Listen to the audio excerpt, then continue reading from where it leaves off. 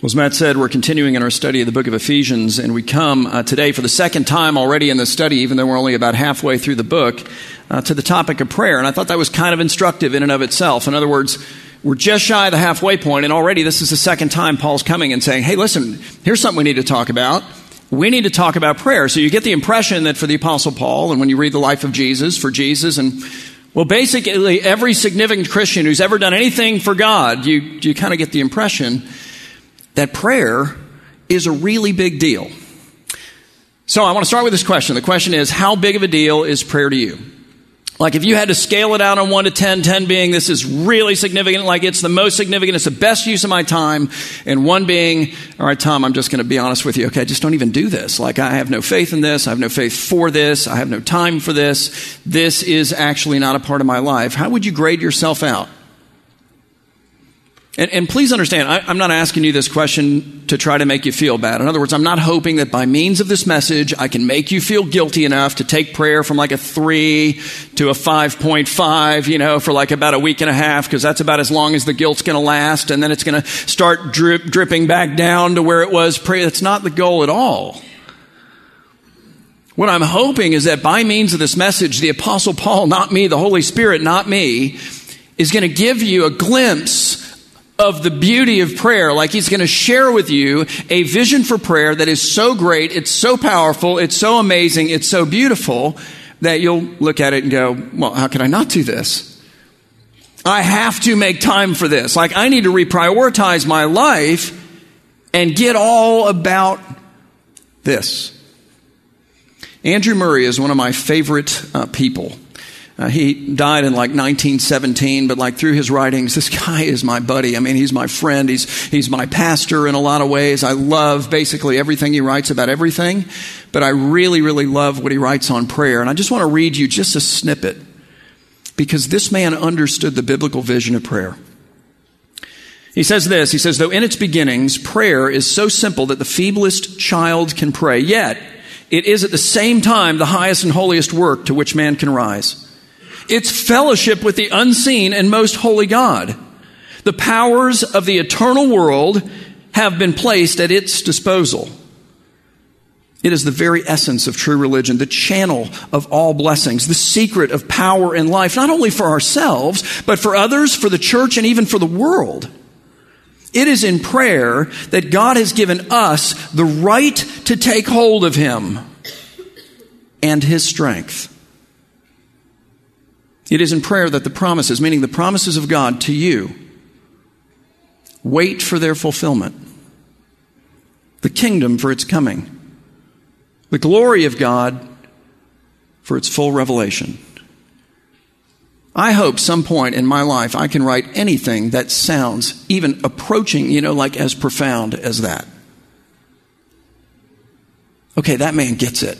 And where does he get it? I mean, he gets it from Jesus and he gets it from all over the Bible, but he gets it in part from the Apostle Paul, who begins this prayer, the second one of this letter, and we're not even halfway through, that we're going to look at today, in Ephesians 3, beginning in verse 14, with these words, and they're significant words. He says, for this reason. Okay, if you're going to understand the prayer, you got to go, all right, so what's the reason? What's the reason?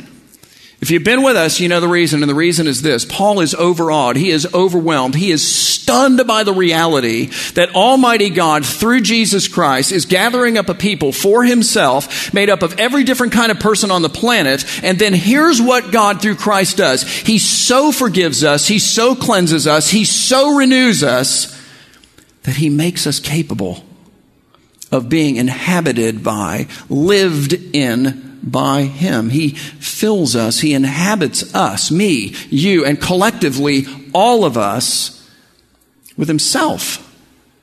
He lives in us by the power of the Holy Spirit. God is a presence in the world, and His presence is through the Spirit, through us. And Paul is like, guys, I mean, wow. That's astonishing. He says, look, for that reason, here's what I'm going to do today in my prayer. He says, I, Paul, bow my knees. Now, why is that a big deal? Because that's very different. I mean, the typical prayer posture in Paul's day was like this. Eyes open, face toward the heavens, hands outstretched as if to catch the prayer or the answer to the prayer that God is obviously going to give to us when we pray these things. Like that's the prayer posture. And I like that prayer posture. It's a posture of expectancy. It's saying, Lord, I am looking to you expectantly. I'm not just throwing up a prayer and going, I don't know, maybe it'll help, But I'm going, no. You're my Father. You hear me. You answer. You are all powerful. Like I am looking, like a punt returner for the ball. Like I'm going, hey, I know it's coming.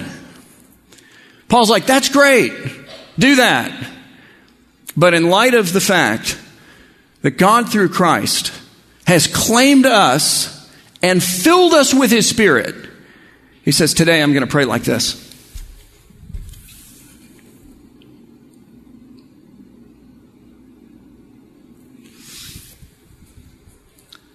Because it's that big a deal. And what I'm going to ask for,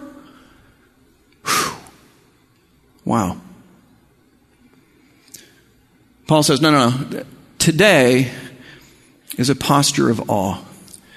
Today is a posture of reverence. Today is a posture of you're God and I'm not, and I uniquely get that in this moment. Today is a posture of gratitude, like good grief, I can't believe you've chosen me and to fill me with your Spirit. Today is a posture of total and absolute surrender. Lord, if you don't do what I pray for here, God, it's not going to happen. And I just so badly want it to happen. I want it to happen for me, Paul, and I want it to happen for your people. Paul says, for this reason, I bow my knees before the Father from whom every family in heaven and on earth is named. Why? Because when you trace your genealogy back far enough, you end up with the Creator. He is the Father of everything and of everyone. So then, like on my knees, Paul says, I'm going to pray. And I want you to look at what he prays for. Because he doesn't pray for the marriages of the people in this church. He doesn't pray for their parenting and for their kids and for all of those things. Those are big deals. He doesn't pray for that. He doesn't pray for their health. He doesn't pray for their finances and for their businesses and for all of the stuff that's bothering them and all the things in life that, just constantly swirl around our heads and drive us crazy. And he doesn't pray for any of that stuff. And it isn't that those things aren't to be prayed for or aren't significant. It's just that Paul's going, look, God, if you'll do this thing that I'm going to ask you for, like if you'll do this, most of the rest of that stuff is going to take care of itself. Like if you'll do this, for husbands and wives, this happens. This we don't even need to pray about this. Or for kids and parents, we don't even need to pray about this. Like all of this stuff starts getting cleaned up. Like this is the thing. This is what I want you to do. He says, for this reason, I bow my knees before the Father from whom every family in heaven and earth is named. And then here it is. Here's the prayer. He says that according to the riches of God's glory. Now hang on a second. How rich is God in terms of His glory? Does He ever run out? Like, does He go, I don't know, I'm kind of running low. It's like I've got a cash flow issue with regard to my glory. No, it's infinite. Infinite, according to the infinite riches of your infinite glory. God, you have overwhelming ability to answer this prayer. So I'm asking you to do it. But according to the infinite riches of His infinite glory, He may grant you to be what? Strengthened with power. How? Through His Spirit. Where? Where He lives. In your inner being. Why? So that Christ may dwell. That is to say, so that Christ might fully manifest His life in your hearts. And therefore, in your lives, through faith. The heart is the command and control center of your life. It's biblically speaking, it's where you think, it's from which you speak, it's from which you act, it's from which you do. He's like, I'm praying that the Spirit of God will take over me and will take over you. Will truly make us vessels for Jesus, who takes up His life and His power and His Spirit within us and then lives through us. What does that take? Paul says, I want you to have this power, first of all, so that you, and this is what's going to transform you, so that you would comprehend God's love for you. Paul says, I want you to be strengthened in your inner being with power through the Holy Spirit who, newsflash, lives in you. Whether you realize it or not, whether you live that way or not, whether you're conscious of that or not, he's like awakened to this reality. He's tapped into by prayer, by the way, which is why I'm praying for you. And I'm praying all of this that you, being rooted and grounded in love, may have the strength to comprehend, together with all of the saints, it's for every person who claims Jesus, what is the breadth, what is the width of this love wide enough to encompass people from every different place on the planet, every different kind of person, including me and you. And what is the length of this love which stretches into eternity? It never ends for you. What is the height of this love which spans heaven and earth for you? And what is the depth of this love that descended into the grave to claim you? And to know the love of Christ that surpasses knowledge. And maybe you're thinking, Tom, I know this passage of Scripture. I've read this passage of Scripture. I've taught this passage of Scripture. Not just this, I know all about the love of God. I know, you don't need to tell me to comprehend. I already got this. I've been studying the Bible for years and years and years and years. And, I would just say, okay, well, maybe you do. Or maybe you just know a lot about it. And that's actually not what Paul is commending. He doesn't say, I want you to know about it. He's saying, I want you to know it. When you come to the little word know in the Bible, it's not talking about knowledge. There is a content to it, and the content matters. I'm all about the content. I like the content. Get as much of the content as you can, but understand the content is not the goal. The experience is the goal. Knowledge, biblically speaking, is experiential. And for all of the things that we can say about love, I hope that we could all agree that love is experiential. It's something you experience. When somebody loves you, you just don't know about it only in your mind, right? You know it in your heart. You can feel it. You experience it in 1,000 ways in your life. Their love surrounds you, compels you. It encourages you. It challenges you. It changes you. Paul's like, look, I want you as Christians to experience the greatest love there is. Whose love is greater? How could anyone compare? The greatest love in the universe has been bought and paid for by Jesus. And I want you to experience that, not just know about it, but know it in a way that surpasses the knowledge just of your mind. But you're going to need the power of the Holy Spirit to do it. Good news, He lives in you. And that power is unleashed through prayer. So Paul prays, first of all, for the Spirit-given power necessary to comprehend God's love for you. But then secondly, he prays for the Spirit-given power necessary to be filled with God's fullness. And please understand that those two ideas, love of God, transformational, and being filled with His fullness, are not two different concepts. They're one and the same. If you don't get the first one, forget the second. He makes that clear. He says, again, I want you to know the love of Christ. That surpasses just the knowledge of your mind. Why? So that you may be filled with all the fullness of God. What is he saying? He's saying, look, when God, by the Spirit who lives in you, creates and gives to you the power to understand, not just with your mind, but to experience in your heart and in your life the transformational love of God, then you will be filled with the fullness of God. Why? Because you'll be dissatisfied with anything else.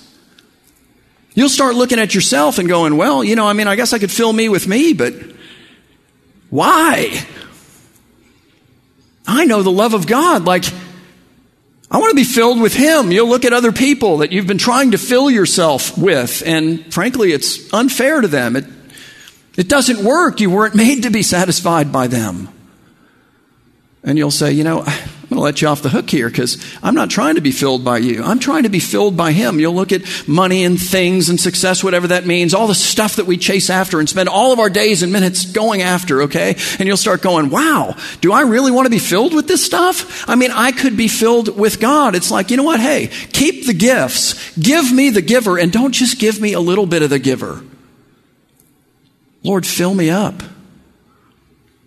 I want to be filled with the beauty of you. I want to be filled with the power of you. I want to be filled with the wisdom of you. I want to be filled with the perspective of you. I want to be filled with the love and joy and peace and patience and kindness and goodness and gentleness and faithfulness of you. I want the humility of you. I want the beauty of you. God, I want you. Fill me with your fullness. The word fullness speaks of total saturation. Just picture like a sponge, full of water at the bottom of a full bathtub, okay? It can't even float. I mean, it's so saturated. There's no room in it to be saturated with anything else. Paul's like, I am praying that the Spirit is going to give you power to comprehend the love of God, because that's going to so transform you that you will then be filled with His fullness, because you won't be satisfied with anything less. But not only that, he says, lastly, I'm praying for the Spirit-given power necessary for you to learn how to live for God's glory. He says this beginning in verse 20. He says, now to Him who is able to do far more abundantly than all we ask or think, which, as an aside, should really encourage us to pray. It's not calling us to a mild faith in God. Now to Him who is able to do some things, and it might be helpful on occasion. And now to Him who is able to do far more abundantly than all that we can ask or think. But then here's my favorite part. According to the power of the Holy Spirit is the idea. At work, where? Where He lives, if you're a Christian. Within us. Within you. He says, let me cap it off. To Him be glory in the church and in Christ Jesus throughout all generations, forever and ever and ever and ever. I think that we run through life wondering what to live for, or in this case, perhaps who. And seeking by means of our effort to create something that feels like it might be significant and meaningful and valuable. And I don't know, like I was here for a reason, perhaps, and if we can just get this and do that and claim this, and they applaud me, and if this happens, and then maybe, and God's like, look, can we just stop that? I'm going to tell you, I have made you to live for the best and greatest and most dignified purpose ever, because I am the highest being. There is nothing and no one like me. I've made you to live for me. And when my love, by the power of the Spirit, lays hold and transforms you, and you're filled for me, that's what you'll do. It's sort of like a cascading set of things. He's like, Spirit lives in you. He has the power, it's unlocked by prayer, to allow you to experience the transformational love of God. When that happens, you'll be dissatisfied with anything and anyone other than Him, and you'll be filled with His fullness. When that happens, you'll look at your life and go, good grief, I only have so many days and hours and minutes and seconds in this life. Why would I spend it on anything other than God, on anything other than advancing Him and praising Him and living for Him? He is everything to me. And I need to help the world see that, well, He is everything. So what is Paul's prayer fundamentally? What is he asking for? He's saying, God, your Spirit lives in your people. Awaken your people to the reality that your Spirit lives in your people, and rise up within your people individually and collectively and take us over. His prayer is for the Spirit. And Jesus tells you to pray for the same thing. Luke 11, beginning in verse 9, he says, and I tell you, ask and it will be given to you. Seek and you will find. Knock and it will be opened to you. For everyone who asks receives. To the one who seeks finds. And to the one who knocks it will be opened. And then comparing the heavenly Father to earthly fathers, people like me, he says, what father among you, if his son asks for a fish, will instead of a fish give him a serpent? Or if he asks for an egg, will give him a scorpion? He says, if you then, who are evil, as compared to the Heavenly Father, know how to give good gifts to your children, how much more will the Heavenly Father give good gifts to His children? It's not what He says. Now, He does that, but He singles out the greatest gift. All the rest follow. It's like, of course, He'll give you all these other things, but let's not talk about the lesser things. How much more will your Heavenly Father give the Holy Spirit to those who ask for Him? I love what Andrew Murray says about this as well. He says, the best gift a good and wise father can bestow on earth to his child is his own spirit. This, he says, is the great object of a father in education. Okay, what's the great object? Well, here it is, to reproduce in his child his own disposition and character. If the child is to know and understand his father as he grows up, he must enter into all of his father's will and plans. If he is to have the highest joy in his father and the father in him, then he must be one of one mind and body with his father. And so it is impossible, he says, to conceive of God bestowing any higher gift on his child than this: his own Spirit. Paul's like, awaken your people to the reality, God, that by your Spirit you live in us. Give us a desire that we might cry out that by your Spirit you would rise up within us. That by your Spirit you would give us the power to comprehend a love that is infinite, though we are finite. To be transformed by it. To be changed, to want to be filled alone by you and to live for your glory. So with all that in mind, I want to challenge you to pray. You know, Matt talked a little bit about this before I came up, but this Wednesday night starts Lent. And we're going to be here at 7 o'clock on Wednesday night, and I hope that you can make it. It's a sweet service in which we deal with something that we try to deny at every other moment of life, and that is our own mortality. It is the reality that from ashes we have come, and to ashes we will return. Not like maybe it's going to happen. I don't know. Some people miss out on that piece. No. From dust you have come, to dust you shall return. It is a good thing spiritually to confront that. But only if you confront it in faith, knowing that from the first page of the Bible, where God creates the man from the dust of the earth and then breathes into him and he becomes a living soul, God is saying, hey, listen, I bring life out of dust. I'm the resurrection God. It is a season of repentance. It is a season of humility. It is a season of seeking after God and seeking after him in faith. It is a season in which we're moving toward the day of resurrection. And we remember that he was raised for us. And as we go, we're asking the Spirit to bring us life, man. Breathe life into us. And as Matt talked about, as part of this journey, this year we have a prayer challenge. It's 40 days. And you can get it via email or on the app. And if you go on the app or the website, it'll tell you how to do that. But every day at 11:09, after that statement of Jesus, ask and you will receive, seek and you will find, knock and it will be open to you.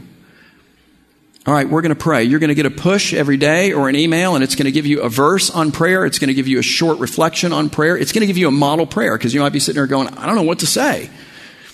All right, well, here are some illustrations and examples along the way, and then it's going to say, pray for this. Prayer prompt, and not just for yourself and your family and this church and our school, but for the city, for the people of God all throughout South Florida, all the churches, all the schools. Pray this.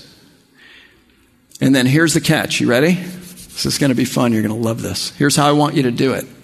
Like this. I want you to kneel to do it. And obviously that's not going to work if you're driving down the street, okay? I mean, not going to work. You know, you're in a business meeting. It might be awkward. I get that. But you've got time.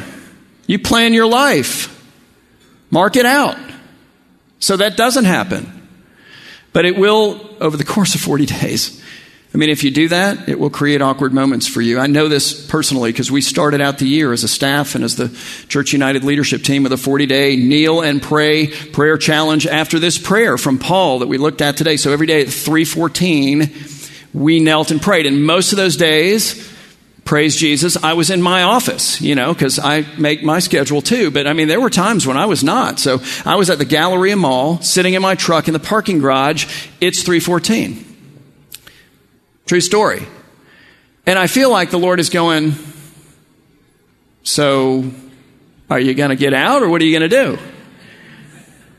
I'm like, Lord, what am I trying to prove a point? Yeah, actually. It's a little test from God. How bad do you want it, Tom? How big of a deal is this really to you? It's a silly little thing to get out of your truck and kneel in a parking garage, isn't it? I mean, it certainly feels silly when you do it. Trust me on that one.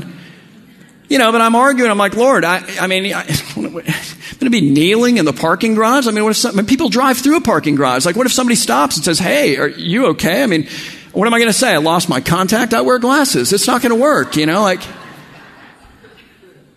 He says, Tom, this is South Florida. Nobody's going to stop to see if you're okay.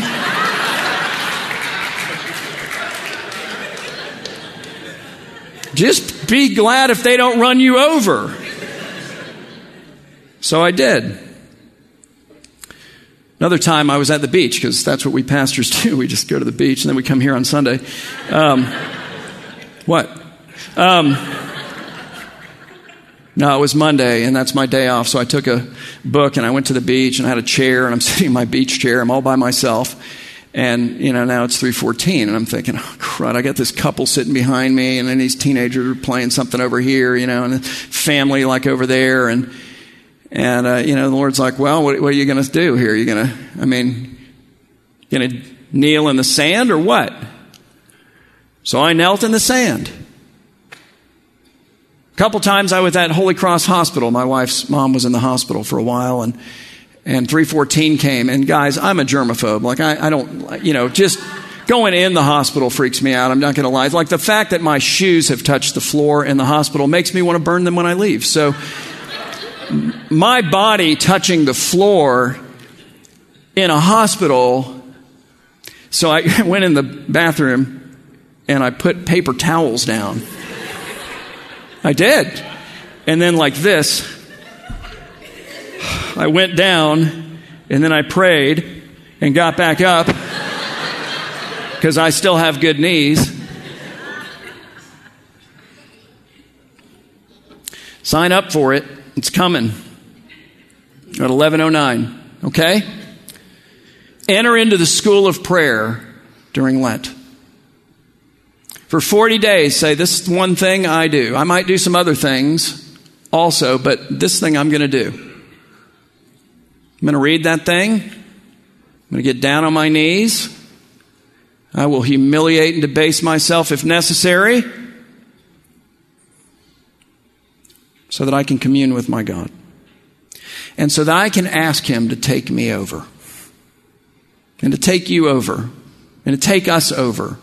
And to take His people over, to pour out His Spirit in this area, in this region, in our day. Let's stop playing around with the Christian faith and give ourselves to the Lord wholeheartedly.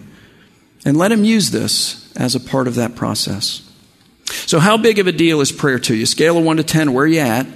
It's not so much about where you're at. It's about where do you go? I'm going to give you some questions, okay, sort of diagnostic. Again, don't feel bad. That's not the point. It's just sort of like, all right, honest starting point. So here we go. How much time do you spend each week in prayer? Who or what occupies your prayer life? Like, is it all about me and mine and this and that and all of the things that, because I do this, that I'm obsessed over, that I'm stressed over, that I'm worried about, oh God, bail me out of this and bail me out of that and bail me out of this and bail me out of that and bail me out of this and bail me out of that. Really, it's just a prayer about me, Lord. Sorry, forgive me, but bail me out of this and bail. Or rise up and take me over. What would you say your knowledge of God's love? Would you say that it's contained in your head, or do you know it in your heart and life? Because when you're loved, man, you can feel it, you experience it, you can touch it, you can see it, you know it in a way that isn't academic. How filled or saturated are you with God right now? Like percentage, 35%, whatever. Whose glory do you live for? Because there's a glory that lasts, that's just His, and then there's the glory of everything and everyone else. And will you commit? Will you commit? Let's pray together. Would you guys stand?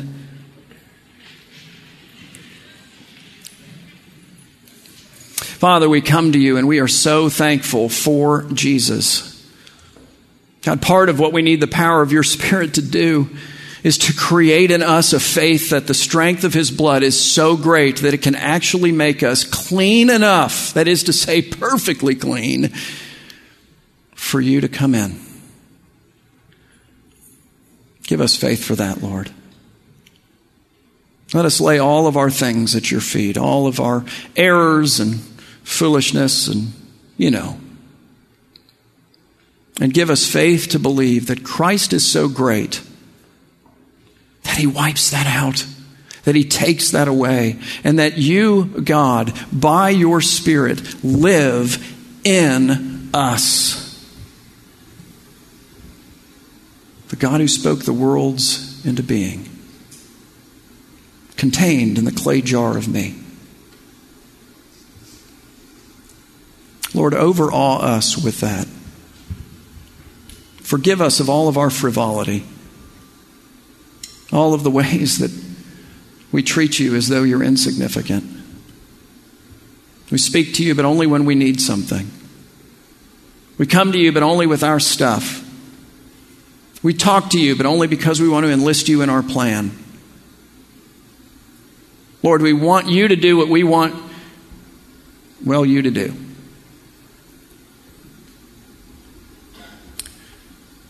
God, forgive us of these things. I want you to take a moment and think about what is the thing, like more than anything else, that has hindered you from having an active, vibrant prayer life. And just take a moment and talk to the Lord about that. Just confess that. Lay that at his feet. Forsake it. Repentance means I give it up. I turn away. I walk away from it. Not I feel bad. I'm sorry. Please forgive me, but I'm about to do it again. In fact, I'm going to do it in 3 minutes. And no. No, it's I need to just lay this down and turn my back on it that I might walk toward you, Lord. Whatever's held you up in your prayer life, just take a moment and confess those things to him.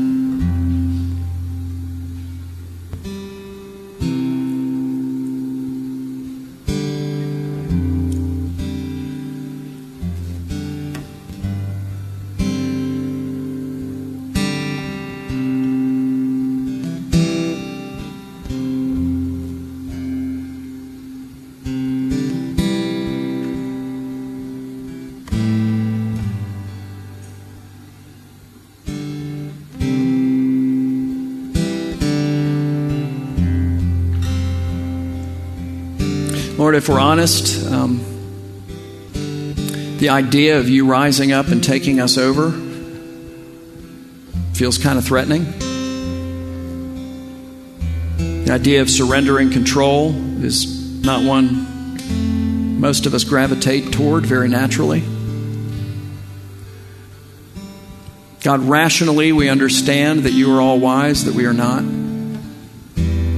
That you see all things that we do not. That from everlasting to everlasting you are good and we are not.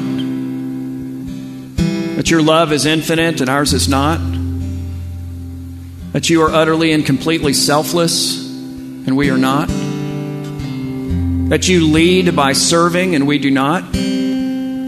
Like there's nothing rational about the idea that I should hold on to my life and I should govern over it, and I am somehow threatened now by the idea of surrendering it to you.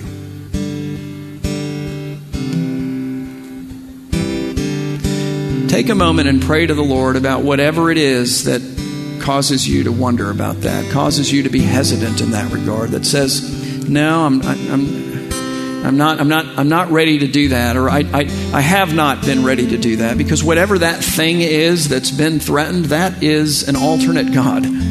We call those idols. It's not an idol made by your hands, I get that, but it is nevertheless what you really love, what you really trust in, what you really seek your comfort or identity or whatever it may be in. Take a minute and confess that to the Lord and turn from it.